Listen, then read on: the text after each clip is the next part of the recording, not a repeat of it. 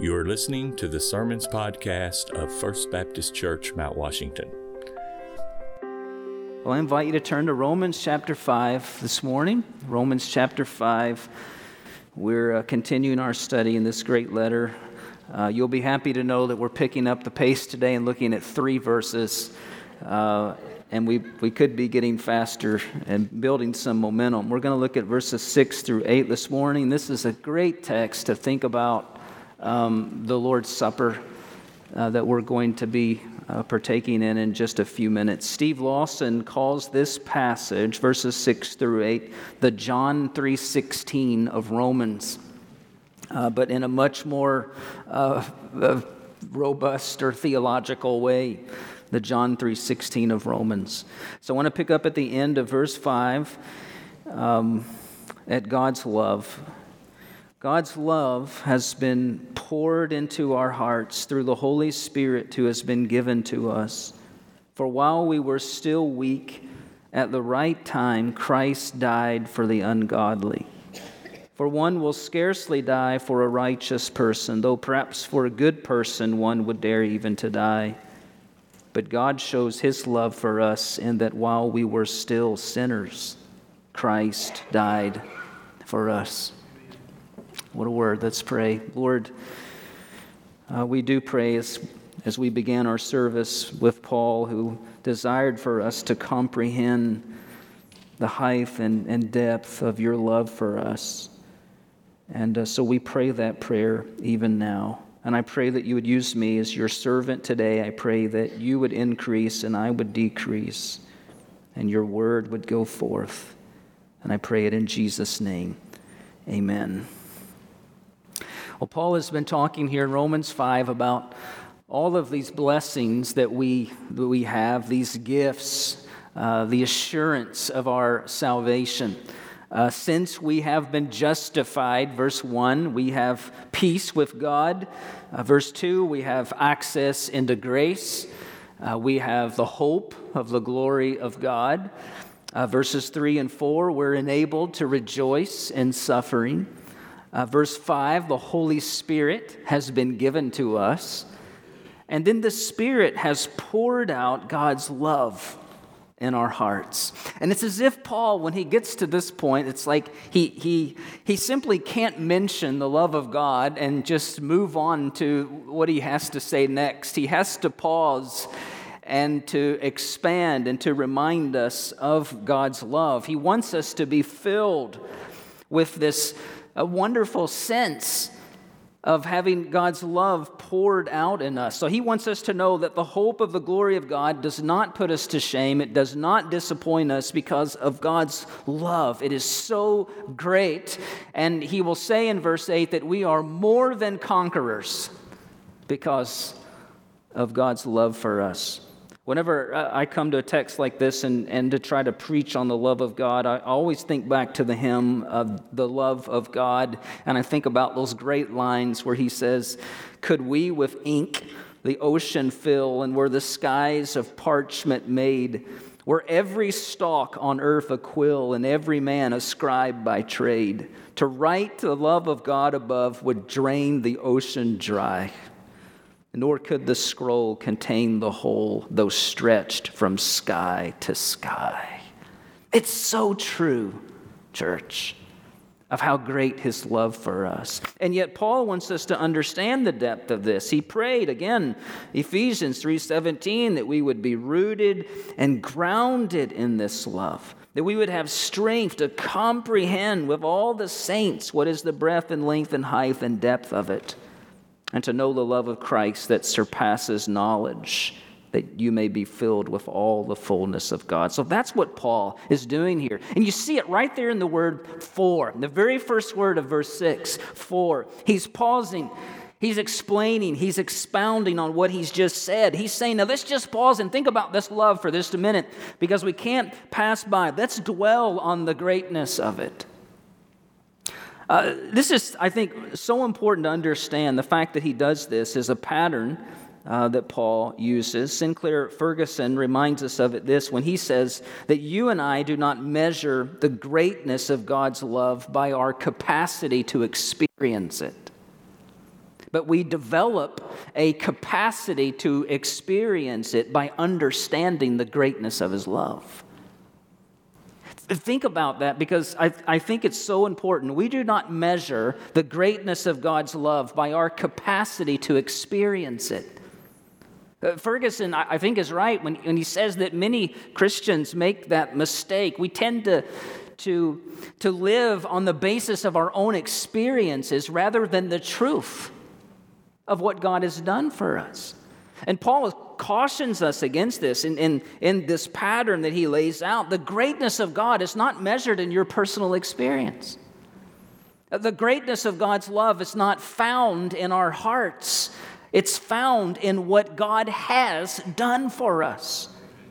It's grounded there. And so when you're in a hard season of life and you're trying to look to your experience to measure the love of God, you're going to be disappointed. Here's where you need to look, Paul says. Here's where you need to pause and dwell. For while we were still weak, at the right time, Christ died for the ungodly. This is what He did for you. This is where your love is grounded. And you let your experience be shaped by this great knowledge of God, not the other way around.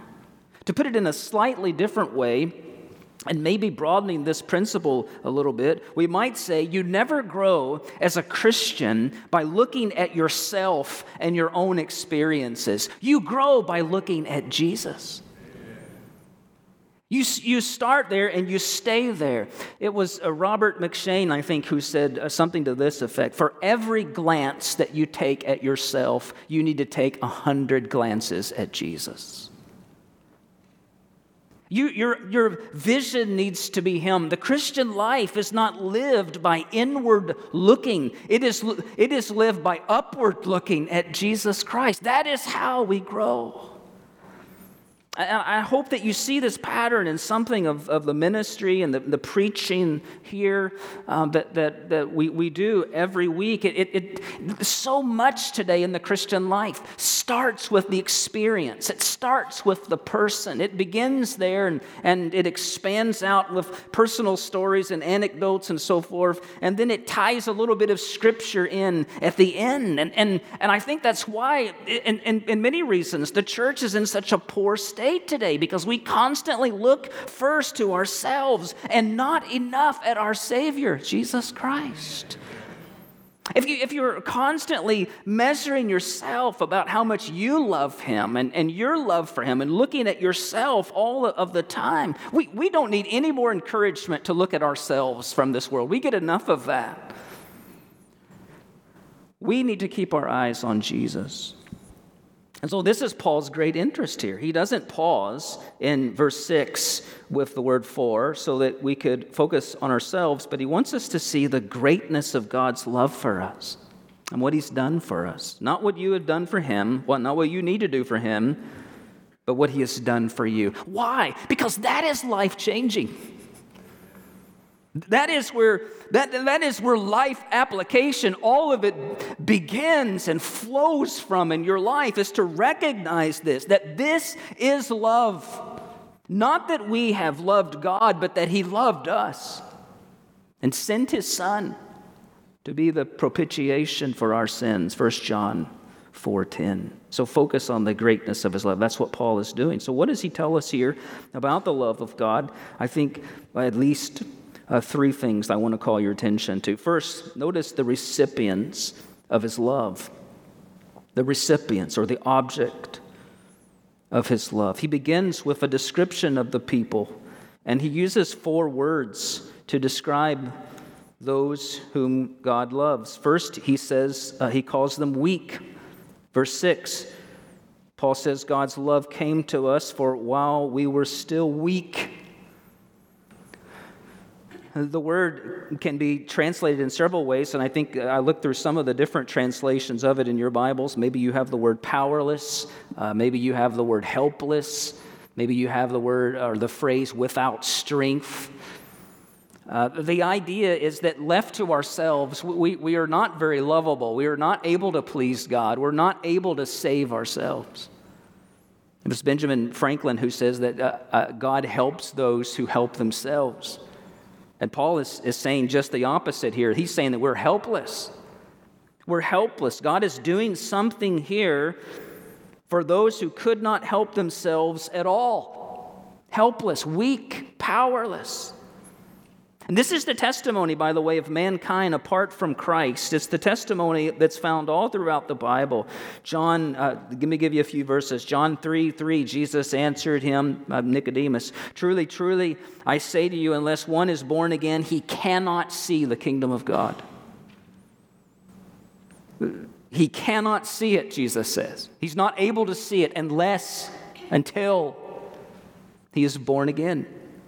John 8:34, he says, "Why do you not understand what I say?" He says, "It's because you cannot bear to hear my word." You cannot. Speaking to the Pharisees who were rejecting him. John 14:17, speaking of the Holy Spirit, Jesus said, "Even the Spirit of truth whom the world cannot receive, because it neither sees him nor knows him." Because of their sinful nature, they're not able. They cannot receive the Holy Spirit. Romans 8, verses 7 and 8. "For the mind that is set on the flesh is hostile to God, for it does not submit to God's law. Indeed," Paul says, notice, "it cannot." Those who are in the flesh, verse 8, cannot please God. 1 Corinthians 2:14, "The natural person does not accept the things of the Spirit of God, for they're folly to them." And he goes on, "He is not able to understand them because they're spiritually." Over and over again, this is the testimony of Scripture that apart from Christ and our sinful nature, without having Jesus as our Savior, we are weak. We are helpless. We are powerless. We are dead in our trespasses and sins, unable to respond. And notice, secondly, a word Paul uses, the word ungodly. "For while we were still weak, at the right time, Christ died for the ungodly." Who is the recipients of this love? The weak, and now the ungodly. And when you hear that word, you should perhaps think back to a time that you've heard it again or heard it before, Romans chapter 1, verse 18, where Paul says, "The wrath of God is revealed from heaven against all ungodliness." Paul is describing those who are godless, rebelling against God's word, people who do not acknowledge the existence of God or submit their lives to Him. They do not want God to rule over them. They do not want Him to be their Lord. They do not worship Him. They don't want their sinful acts called into question. And we see this right now in our culture, particularly at this time. Imagine the audacity of those that would thumb their nose at God and His Word and His created order, the natural order that He has created, to designate a whole month as Pride Month, to take pride in their sins. And yet that is what's happening. That's what happened. The ungodly does not accept the righteousness of God or His moral standards. The third word Paul uses down in verse 8, sinners. While we were sinners, he says. So we have the weak, we have the ungodly, now we have sinners. Romans 3:23, all have sinned and fall short of the glory of God. It means that we did not keep God's laws. We did not hit the mark. We failed. We were unrighteous before Him. And then verse 10, which we'll talk more about next week, the word enemies. We were enemies of God. That's kind of a term that summarizes those first three. But it's more. It means that we're not only unable and weak and opposed to God and violators of His law, we're also opposed to God in the sense that we would attack Him and destroy Him if we could. Like the Pharisees, we see it in the Gospels, who set out to kill Jesus, not just to reject Him, but to kill Him. John 3:20, for everyone who does wicked things hates the light and does not come to the light. So think of Paul's description here. Enemies, sinners, ungodly, unable to escape the wrath of God, unable to escape the coming judgment in hell. And this is all of the backdrop of God's love. This is where He starts. It was not when we became believers that Christ died for us. It's when we were sinners that he died for us. Christ doesn't come to die for you because you believe in him. He died for us when we were weak, when we were powerless, when we were ungodly, when we were sinful. And this is the greatness of his love. You remember the story in the Gospels of the paralyzed man who was carried by his friends to Jesus. And remember, the crowd was so great, they cut a hole in the roof to let him down, to get him to Jesus. Think of that, being so weak and unable that you couldn't come to Jesus. Some of you perhaps have had weakness like that, or you know of a loved one who's had weakness where they just could not do anything for themselves. This is the kind of imagery Paul is using here. That's us. How could we ever live? How could we ever find hope and forgiveness? And then Jesus says to that paralyzed man with such amazing love, he says, "Son, your sins are forgiven. Take up your mat. Go home." That's a picture of salvation. That's how much Jesus loves us. He came to die for us, not when we were strong, not when we become believers, not when we had done enough good works, not when we could help ourselves. He came to us while we were weak, ungodly, sinners, enemies. He loved us. He died for us that we could be forgiven and have eternal life. And if he's speaking to you today, by all means, you should respond to his love. Turn from your sins and turn to Jesus. The greatness of his love is seen also, I think, in the timing of his love. Verse 6, "For while we were still weak, at the right time, Christ died for the ungodly." What does that mean, at the right time? I think there's a few possibilities that would reflect something of the greatness of his love. First, we might say that the death of Christ was planned in eternity. And the scripture tells us that. In Acts chapter 2, verse 22, in Peter's sermon, he said, "This Jesus delivered up according to the definite plan and foreknowledge of God, you crucified and killed by the hands of lawless men." Peter would later give more clarity to this in 1 Peter 1. He says, "Knowing that you were ransomed from the futile ways inherited from your forefathers, not with perishable things such as silver or gold, but with the precious blood of Christ, like that of a lamb without blemish or spot. He was foreknown before the foundation of the world, but was made manifest in the last times for the sake of you." That's hard to get your mind around, isn't it? When he talks about right time, but it reminds us that God's love for us is not an afterthought, but something planned from the very beginning, in eternity past. It could also mean at the right time that this love was prophesied by Scripture. We don't have time to look up all the prophecies, but you can think about all of those prophecies and promises in the Old Testament leading up to the time of Christ. Sproul writes this: "Throughout the whole Old Testament, in the activity of God ministering to his people and creating a nation for himself out of Israel and giving them the law and the prophets and ministering to them through the entire sojourn, God was ripening history of the moment that Christ would come." Galatians 4:4 tells us that when the fullness of time had come, God sent forth his son Jesus. And so it could have meant that. It also could mean something at the right time. Could also just mean that Jesus came and died at a time when we were not expecting it.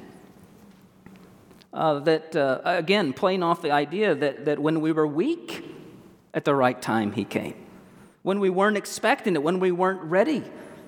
I mean, if you think about this and dwell on it a bit, just if God had said, "I'm going to send my son Jesus after we had been obedient for a year or two, when you guys get everything right, then I'm going to send my son." That's pretty hopeless because he would have never sent him. Amen? But at the right time, when we were weak, or we might say in the nick of time. In the nick of time, And I wonder, even as I prepare this and as I preach this message, is this message coming to someone today in the nick of time? Maybe you came today in weakness and ungodliness, and perhaps you've been trying to earn God's love. Perhaps you're trying to measure God's love by the personal experiences of your life, and things seem to be falling apart. Times have been hard. There's loss. Again, do not try to measure God's love in your experience, but rather look to Jesus Christ and what He has done for you. At the right time, when you were weak, ungodly, and sinful, He died for you. This leads us, thirdly, to the necessity of His love. And this might be the key to understanding the greatness of His love here. Verse 6, for while we were still weak at the right time, Christ died for the ungodly. There's a reason why Christ died at the right time. It wasn't simply to demonstrate or to show His love, but it was to die for the ungodly in their place.